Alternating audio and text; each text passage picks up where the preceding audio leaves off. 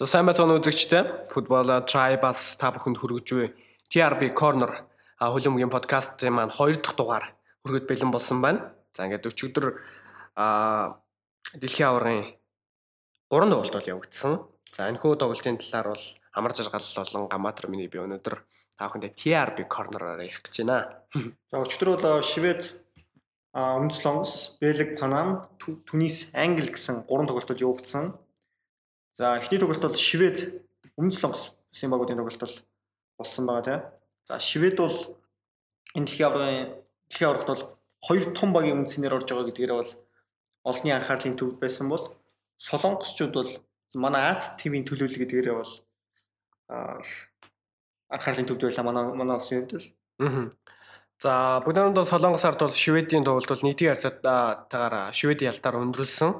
За Шведүүд бол ямартаач энэхүү тоглолтод бол ялалт байгуулснаар бол одоо Германтай ижилхэн 3 оноо болоод Мексиктэй ижилхэн 3 оноо болоод гэсэн тэд бол нэг Германтай нэг хэсэгт орсон. За ингээд энэ хэсгийн 2 тоглолт бол хоёулаа нэгтгэр өндөрсөн Швед Мексик ялтаар байлаа. За ингэснээр Германы хувьд бол яг 2 арай магадaltaй 2 өрсөлдөгч нь хоёулаа оноо авчлаа. Нэг нь бол өөрсдөөс нь 3 оноо авчлаа. Ингэснээр Германы нөхцөл байдал бас жоохон хөндрөвөө гэж харагдаж байна. Германд бол мэдээж хоорондоо тэнцсэн болно шүү дээ. Яг бол Герман бол тийг оноотой байсан. Дараагийн төрөгт Герман Шведтэй. Тэгэхээр тэр тоглолтын дээр Шведүүд бол баг Германаас тэнцээ салгачхад ер нь бол эсээс гарах магадлалын хувьд бол айгүй өндөр болох гэдэг. Тэгээ нөгөө талд нь бол Мексик Солонгосыг очих айгүй магадлал өндөртэй шүү дээ. Тэгэхээр хэрвээ 6 оноотой болоод Швед 4 оноотой болоод Герман 1 оноотой үлдчих юм бол ер нь байдал бол нэлээд хүнд бол Мексик бол тэр чигтээ гарах нь ойлгомжтой болно. Харин Германчууд бол 2 дугаар байранд л үсгэсээр аргагүй болоо тэгээд 2 дугаараар авч чадахгүй гэдэг хүн шалгуур өмнө тулна гэсэн үг. За яг өмнөх юун дээр дугаар дээр ярьжсэнчлэн өмнөх аваргын хамгаалж буй багууд одоо дараагийн тэмцээн дээр жоохон тааруу тоглолт үзүүлдэг гэсэн одоо хэсгийн шатнаас цааш шалгаж чаддаг гэсэн статистикийг бас үргэлжлүүлэх магадлалаас бий болоод ирлээ л гэсэн юм энэ дээр гараад ирлээ л дээ. Германы хувьд бол одоо яг Аргентин Герман хоёр бол миний бодлоор яг ижлэх нөхцөл байдалд орч үж хараад байгаа. Яг тэгвэл эхний тоглолтоос бол хуулийн дээр нь бол хоёулаа оноо алдчихсан. За яг Аргентин бол 1 оноо авсан. Гэхдээ 1 л онооны зөрүү. Тэгээд дээрэс нь 2 дугаар төрөгт хэсэг нийлээ эвгүй өрсөлдөгчтэй тоглоно. Аргентин Хорваттай, Герман бүр Шведтэй. Швед яг түр хэлжсэн шүү дээ. Нидерланд Итали хоёрыг хожчихсан. За тэгээд хуулийн дэлхийн аргаас хассан юм баг. Тэгээд дээрэс нь одоо Шведд бол баг тэнцээ ер нь бол хангалттай ялангуяа Германы эсрэг бол. Тийм учраас Швед бол одоо нөө Италийн эсрэг тоглолтыг та бүхэн санаж байгаа нөө хоёр нэмэлт тоглолт хийж гарч ирсэн шүү дээ. Эхнийх дээр Италийн нэг тгээр очиод дараагтаа тэнцэгдэл хангалттай байсан. Тэрэн дээр бол Шведүүд бол үнэхээр сайн хамгаалсан, сайн тоглосон, нэгт тоглосон. Одоо яг Исланд ямар сайн зохион байгуулалттай байдаг шиг Швед довтлооч дээр хамгаалтын хөвч асар зохион байгуулалттай тоглодог баг учраас л Германы эсрэг бол бас тийм амархан бол хожигдохгүй. Тэгэхээр бол Герман нэг бөмбөгний ч юм уу тиймэрхүү зөрүүтэй л хожил авлаа гэхэд. Тэгэхээр хэрвээ тэр нэг голыг Шведчүүд торгоож чадах юм бол магадгүй тэнцээ шалгах магадлал айгүй өндөртэй. Тэгээ өчигдрийн тоглолтоос ч гэсэн харагдлаа Шведүүд тийм тоглолт. Ер нь бол одоо дундаж багуудыг хэр сайн хамгаалттай ямар сайн довтлооны хамгаалтын одоо зохион байгуулалттай байгааг одоо энэ тэмцээнээс бүгд харж байна шүү дээ тийм. Шведийн тэгэхээр Шведийн хувьд бол дараагийн тоглолт бол хамгаалаад гараад ирэхэд бол бид нар бол нэг гайхаад авах зүйлгүй. Германаас тэнцээ салгахад бол нэг тийм гайхаад авах зүйлгүй болоод гэж бид нар бодож байна. Тэгээ бүрэлдэхүүний ч гэсэн их дажгүй тамирчтай байгаа шүү дээ. Себастьян Ларсен байна, Игдал байна, Форсберг байна, Берг байна, Маркус Берг байна тийм. Яг энэ мэдээм бол их сайн тамирчид бол байгаа. За ялангуяа одоо Эмил Форсберг бол багийнхаа одоо яг түлхүүр тоглогч гэж нэрлэгдэж байгаа. Дээрээс нь Себастьян Ларсен бол багийн нэлээд туршлагатай тоглогч. 100 гаруй тоглолтыг шигшээдээ эзэн. Тэгсээрний дэлхийн аваргын анхны тоглолтоо хийж байгаа. Яг сэтгэл зүйн хувьд бол амар бэлтгэлтэй тийм нэлээд амжилт төлөвлөх сэтгэл зүйтэй ярьж байгаа. Тэгээд өөрөө бол стандарт цогцолтуудыг сайн зөгтөг, дамжуултыг гаргаж өгдөг. Тийм учраас Шведийн шигшээ багийн хувьд бол ер нь багийн баланс бол бас нэлээд сайтай багт бол тооцогдож байгаа. Дээрээс нь Ларсен шиг одоо дамжуулах чадвар өндөртэй хүнтэй. Дээрээс нь Шведийн одоо нурууны өндөр бол хэцэнгуй өндөр шүү дээ. Бус жигшээ болдог тул баг энэ тэмцээнд орж байгаа хамгийн өндөр нуруутай хамаагийн дээрсэн баг. Тийм. Тэгж нэрлэгдэж байгаа. За Солонгосын хувьд бол бас тийм олигтой тоглолтыг үзүүлж чадсангүй. Олон давтлагаас зохион байгуулж чадаагүй Шведүүд бол тоглолтод илүүрсэн.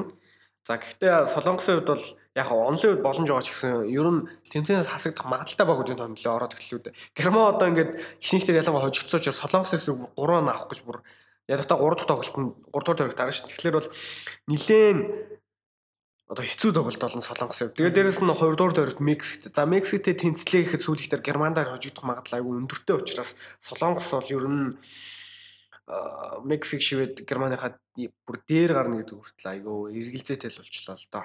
Тэгээд дээрээс нь Солонгосыг харах юм бол урьдчилсан шатны тэднийг одоо өмөөрөх юм одоо байхгүй болчиход байна л да. Урьдчилсан шатны тоглолтууд дээр тэд баг хожил аваагүй. Одоо Сенегалд хожигдсон, Боливтэй тэнцсэн тий. Босны 3-1-ээр хожигдсон ч гэдэг юм уу. Ийм үр дүнгууд байгаа учраас за Солонгос тэр тоглолтыг эргүүлж авах мах гэдэг юм ярих хэцүү байна л да. Тэмцээний өмнөх үзүүлэлт юм уу. Тэгээд тэмцээн дээр ирээд тийм сайн тоглосонгүй дээрээс нь ихний дөрөвтөө шивэд хожигч оноо авах хэвээр багасаа хожигч оноо бүтэн алтлаа шүү дээ. Хэлгүй яах вэ?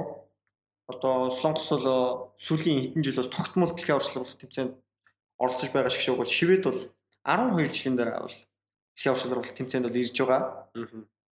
Тэгээд шивэд манай үзэгчид футбол tribe сайтаас маань уншсан бол шивэдүүдийн хувьд бол бас нөө сэтгэл зүйн бэлтгэл маш өндөртэй гэсэн гэж хэлж байсан. Маш олон сэтгэл зүйчийг авч ажиллуулсан.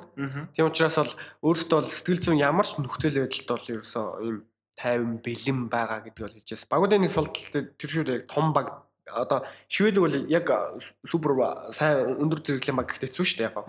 Сайн баг гэхдээ яг иймэрхүү төвчний багууд яадаг гэхээр нөө том багууд Герман, Испани мэтийн багуудаас Франц, Бразил энтрээс юугаараа ялгардаг вэ гэхээр нөө ялтын сэтгэл зүйч юм уу те. Тэр хүнд нөхцөл байдалд сэтгэл зүйн бэлэн байх чадвар сул байдаг. Гэтэл шивэдүүд бол ер нь багуудтай хангалттай тэмцэлд чинь гэдсэн бодолтой учраас ер нь сэтгэл зүйн бэлтгэлтэй байхад бол ер нь том багуудад нэлээд аюул тарина гэсэн л тооцоо байгaalтай гэж бодож байна. За энэ үрээд шивэд юуны тоглолтын Солонгосын тоглолтын бол юугаа бол өндөрлүүлээ. Яраа өндөрлүүлээ. Дараагийн тоглолт бол Бэлэг Панамын тоглолт байсан. За дэлхийн аварчлал тэмцээнд орж байгаа хамгийн сул багтай. За дэлхийн аварчлал тэмцээнд орж байгаа хамгийн хүчрэх багуудын нэгээр нэрлэгдэж буй бол багуудын тоглолт бол болсон. За Панам бол түүхэн дайгуудаа дэлхийн аварт оролцсон. Анхны тоглолт нь байсан. Тийм учраас бол дэлхийн аварт орсон бас азарч гэж хэлж болно те. За бүсээс болохоос. Тийм. Тэгээд Америкийн хэвлэлүүдийн мэдээлж байгаагаар бол бас л нөгөө дэлхийн аваргын топ багуудын нэгийг л хассан шигшээ баг. Америкийн үнцээр орж ирсэн. За Эквадорын үнцээр орж ирсэн гэж хэлж болно. За 2020 онд оролцсон Тринидад Тобаго бас нутагтаа гараад ирсэн баг шүү дээ. За Панамын шигшээ багийн хувьд бол үзүүлэлт том муутай. Яг бол урьдчилсан шатанд 10 тоглолт хийснээ 3-т нь хожигдсон. Үшээ 3-т нь хожиж 7-д нь хожил авч чадаагүй. Ер нь бол амжилттай хувьд бас нэлээд муу байсан. Тэгээд дээрэс нь багийн бүрэлдэхүүний хувьд бол тийм хүчтэй биш. Европ тоглолтыг тамирчид бараг байхгүй. Тэгээд хамгийн одоо од нь гэхэд Пинадон юу лээ? Стуя Бухарестийн хаалгач. Энэ одоо хамгийн онцлог тамирчин нэгнээсэн. Тэгээд багийн одоо гол мэрэгэн бууч нь дэлхийн аварчлал тэмцээнд орохгүй ч байх аюултай байсан шүү дээ, тэ. Йоо, тэ. Багийн яг мэрэгэн буучин жигсаалт илрүүлсэн төв хамгаалагчийн тэргүүлсэн 2 голтой. Тэр тоглогчийн хувьд бол ямар ч оролцох боломжтой болсон. Түүний хувьд бас баг зэргийн бэрхтэлтэй байсан. Энэ тоглолтоос оролцохгүй байж магадгүй гэсэн тийм яриа бол байсан. Тэгээд довтлооны гол хүч нь юунд дэлхийн аварт бол бүр оролцохоор болсон байгаа. Тэр бол панамчууд хувьд тэгээ баг дэлхийн аварт найдварын тусгацсан гэж байна. Тийм учраас бол панамчууд баг энэ дэлхийн аварт юуд оролцсон атмосферын мэдрээд тоглолтоо хийсэн гэдэг ер нь бол баг тэр нь хангалттай зүйл болоод буцах магадлал өндөр байна. Ер нь бол одоо хэцүү байгаа л да. Хэсгээ хараад баг за очиод тоглосон л баг хайтайхан зүйл болж байна гэж бодсон болов гэж бодож байгаа. Тий одоо их хэтрүүлэл баг тэгэхээр л төслөөд л. Гэтэ бол эхний хагаст бол Бэлэг Панамын тоглолт бол панамчууд маш сайн хамгаалтыг хийж чадсан. Бэлэгчүүд бол боломжоос ашиглаж чадаагүй. Цохилт өөрсдөө их сайн цохиж оруулдаг баг. Тэ 16 гаднаас тургуулын шугамны гаднаас их цохидог баг. Тэгээ цохилтууд нь бол ямар ч хаалгыг тусаагүй. За тэгээ тэр нь бол ихэвчлэн болон болж байлаа. Тийм. Тэгээд юу панамчдад маш сайн хамгаалсан бол бэлэгчүүд бол гол оруулдаг. За харин 2 дугаар үе бол тис өндөө байсан. За эхний үед нэр азар баг зэргийн бэлтгэлтэй өгш гэсэн. Тэгээд бас тасгалжуулагч суулгасгүй тий. Тэрнээсээ болоод бас 2 дугаар үе дээр бас нэг хурд хийх юм дээр хурд хийж чаддгүй бас тиймэрхүү юмнууд ажиглагдаад байсан.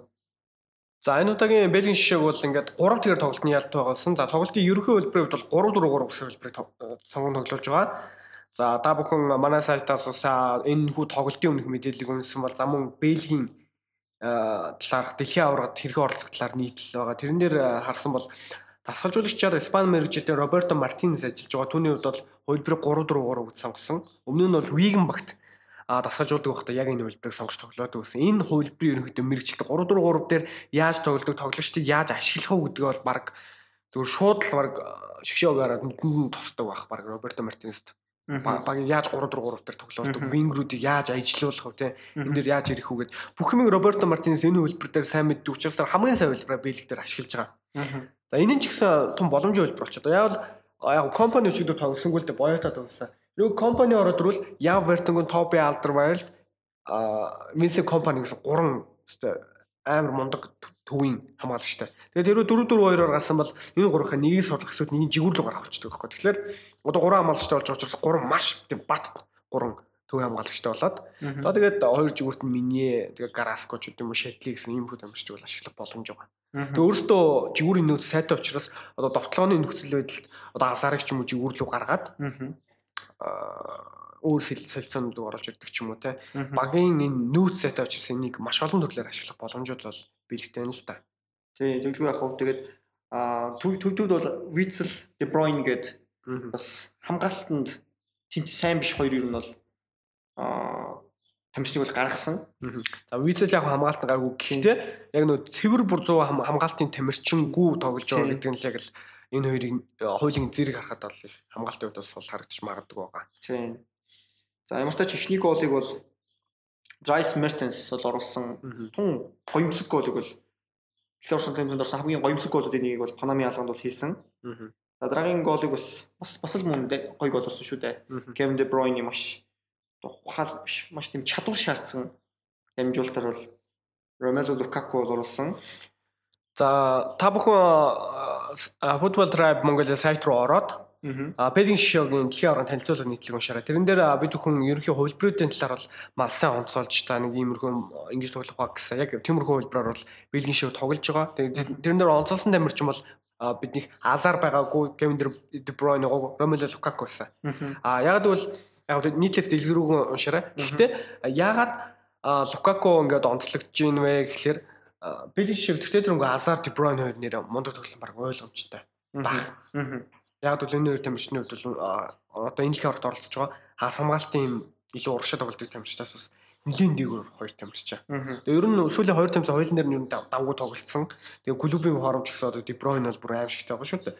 Тэгэхээр энэ хоёр ажиллаж байгаа нөхцөлд Lukaku өмнөх хоёр том тэмцээн шиг гол хийхгүй байгаад байвал үнэхээр Бельгийн шиг хэцүү шүү дээ. Тэр 2014 оны дэлхийн аварга дээр энэ чухал тоглолтууд дээр Аргентин дээр Lukaku гол хийж чадахгүй байснаас болоод Бельгийн жишээг бол голоор дутагдсан шүү дээ. 16 оны Европын аварга дээр 14 оны дэлхийн аварга дээр би бүр санаад байна. Хаалга руу цохилт ер нь баг хийгээгүй.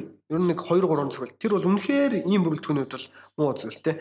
Тэгэхээр одоо ингээд Lukaku эхнээсээ 2-ыг хийгээд эхэллээ. Тэр цаашдаа ингээд хийгээд эхлэх юм бол Бельг бол ардаас нь өчнөө бөмбөгдөх хүчтэй. Тэгээд Lukaku-гийн бас нэг сул тал гэж яригдаад байдаг зүйл нь том багийн хаалганд гол хийж чаддаг гэдэг шүү дээ, тий. Яг хөө Панам дээр ингээд голчлоо. За дараагийн Англитэй их тоглолт. За тэгээд тэрний дараагийн тоглолтууд дээр гол оруулж чадах юм бол баг Бэлэг хожих болов гэж таамаглаад байна, тий. За одоо ингээд Lukaku ямар та чийдсэн. За яг хэсгийн тоглолтыг давлаа гэж бодъё, тий. За шүгэн 16-ыг магадгүй давлаа, тий. Яг шүгэн 8-ын тоглолт бол жинхэнэ шалгаар болно, тий. Шүгэн 8 дээр Бэлэг бол баг яг ном журмаар явах юм бол яг Бразилтай тоглож таарч байгаа. Тийм болохоор тэр тоглолт бол тэрэн дээр л яг Lukaku-гийн жинхэнэ чанар бол харагдана. Азар, De Bruyne хоёр бол ер нь л том жижигэлтгөө айгу сайн тоглож байгаа тамирчин шүү дээ. Тэгээд бусад нөөц энэ төр бол ер нь Mertens ч бай тээ. Carrasco, Minье энэ төр бол бүгд ер нь давгүй байгаа учраас бол Lukaku их гол хүнд ачааг бас үүрэх шаардлага бол үүсч гэнэ л гэж харагдаж байна. Дээрэс нь яг Lukaku-г оруулчих яг нөөц сайн ч гэсэн яг Lukaku-г оруулчих хэмжээний яг одоо яг довтлогч бол байхгүй. Нөөцөнд бол яг Batshuayi байгаа. Тэгээд Batshuayi-г бол мэдээж Lukaku хичнээн муу байлаа ч гэсэн гарааны бүрэлдэхүүнд өөрчлөлт оруулахгүй мэдээж. Тэгэхээр Lukaku бол Batshuayi-аар солигдох тиймэрхүү хөлбөр бол ажиллана. Тэгэхээр шил гарааны бүрэлдэхүүнээр яг дэлхийн аварга дээр эренгүүт за Lukaku болохгүй нь Batshuayi-аар солигдсон тийм хөлбөр бол мэдээж гарахгүй боломжтой. За дараагийн тоглолт руу оръё. Дараагийн тоглолт Англи Тунисын шгшөөг үзсэн. За мөн энэ хэсгийн тоглолт байлаа. Одоо хамгийн хүлээлт өндөртэй тоглолт байсан. Яг гэвэл манад бол Английн фэнүүд бол маш их байдаг.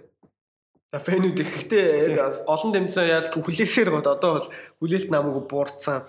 Хөгжөөний бишт нь бол яг төрүүлнэ гэж ярьж байгаа Англи хөгжөөний бишт ер нь их таарлахгүй байгаа. Тийм учраас энэ жил Англи хоол явж магадгүй байгаа шүү дээ. Тийм. Тэгээд ер нь л анхнаасаа л хэвлэл мэдээлэлээр бол төрүүлнэ гэж биш баг оролцсон гэж ер нь бол биччихсэн.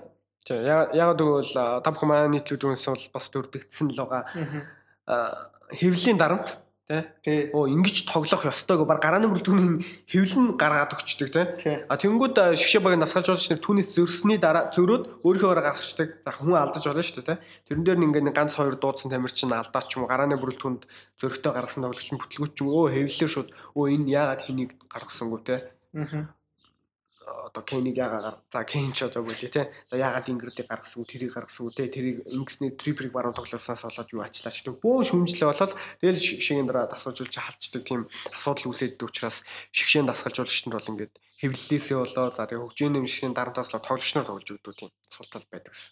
Ер нь тэгээд Английн дасгалжуулагч нар бол ер нь уддаггүй шүү дээ тий. Ер нь нэг дэлхийн аврах дасгалжуулчаал тэгэл азан байвал Европын аврагаар дасгалжуулаад тэгэл ажиллаа өгдөг. За тэгээ энэ удаад бол Gareth Southgate байгаа. Өмнөх хамгийн давталнууд бол Southgate л болчиход байгаа. Яг тэгвэл өмнөх дасгалжуулагчдад бол хамаагүй тийм өөр арга барилтай дасгалжуулж. Яг тэгвэл нэг тийм олон баг хэсэж яваагүй. Southgate бол өмнөх дасгалжуулагч нар ер нь тэгэл Premier League-ийн багуудаар солигчдаг дасгалжуулагч нар Sam Allardyce дээр ойцсон ч гэдэг юм. Яг тиймэрхүү менежерүүд үзсэн. Одоо Southgate бол арцсангуу тийм цэвэр агаар болчихж байгаа юм л да Англи шин залуу тий. Тийм болохоор шинжилгүүдийг их зөрөгтэй байж байгаа. Хөлбрийг Английн шишээг уламжлалт 4-4-2-ыг шууд эвдсэн. Шууд 3 хамгаалагчтай хөлбөрлөв шилжүүлсэн. Олон жигүүрүүд ашиглах хэрэгтэй гэж мэдж байгаа. Ashley Young байгаа, Danny Rose байгаа, Kieran Trippier байгаа, Kyle Walker байгаа гэд энэ жигүүрүүдийг ашиглах хэрэгтэй гэдгийг мэдж байгаа тийм. Магадгүй дараагийн тоглолтын дээр Ashley Young-ыг суулгангуудаа Danny Rose-ыг гаргаад тийм. Danny Rose гарч магадгүй амар сайн тоглолоо тийм. Дараагтан буцаага Ashley Young-ыг гаргах боломжтой. Тэгэхэд бол хэн ч хүмжлэх хэрэггүй. Энэ хөлбөр бол өөр ингэж алдаж байгаа. Төвийн шугамн дээр Ален Хендерсон тийм. Лингерд өрч юм болоо Эрик Дайер гэдэг маш олон сонголтууд байгаа. Энэ сонголтууд нэг чанар ялгаа байхгүй. Нэг жоохон агуулгын нэг жоохон ялгаанууд үүсгэж гисэн чанарын хувьд бол нэг ялгаа байхгүй учраас эдрийн ингэж ротейшн хийх боломжууд айгүй өргөссөн. Дээрээс нь 3-4-3 за 3-5-2 гэсэн хоёр хөлбөрийг ерөнхий ашиглах учраас англи бол айгүй тийм динамик тоглолт үзүүлэх боломжтой. Маш сайн шинжил энэ бол. Одоо яг Harry Kane-с бусдыг солиход бол энэ бүрэлдэхүүн бол ямар ч асуудалгүй л бүрэлдэхүүн байгаад байгаа юм л да. Тэгээ Harry Kane өчигдөр хэрэгжил. Тийм. Тэгэхээр одоо бол энэ бүрэлдэхүүнээр бол тун боломжийн бүрэлдэхүүн шинжилж байна.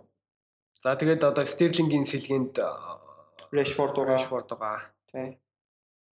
За тэгээд тоглолтод 2-1 ярцтайгаар өндөрсөн. Harry Kane 2-ыг хийсэн.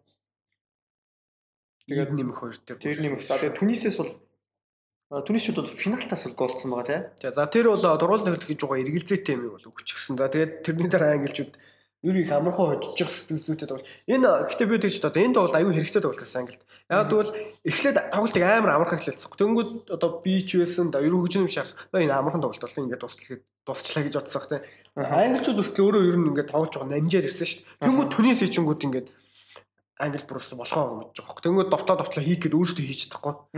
Тэгээ тэгэнгүүт ингээ бүр 90 нэмэхээр дөр үхэн хатаа илэн шүү дээ. Яг сайн тоглолтыг үзүүлсэн л дээ англи. Гэтэ ингэж чинь гэдэг маань бас дараагийн тоглолтууд дээр ийм 50 амар байж болохгүй. Тэгээ өрсөлдөгч нар их хатуу гэдгийг санаж байгаа. Тэгэхгүй англичууд ч бас ингээ хэнэггүйтэй тий. Нэг гол ичээд ингээд тоглолт өөрчлөгдөг юм шиг. Энэ тоглолт бол хэрэгтэй тоглолт байсан. Ахаа за Harry Kane-ийн талаар яраг өөрчлөлөө. Harry Kane Английн түүхэнд төрсэн хамгийн шилдэг товтогчдын нэг мөн үү?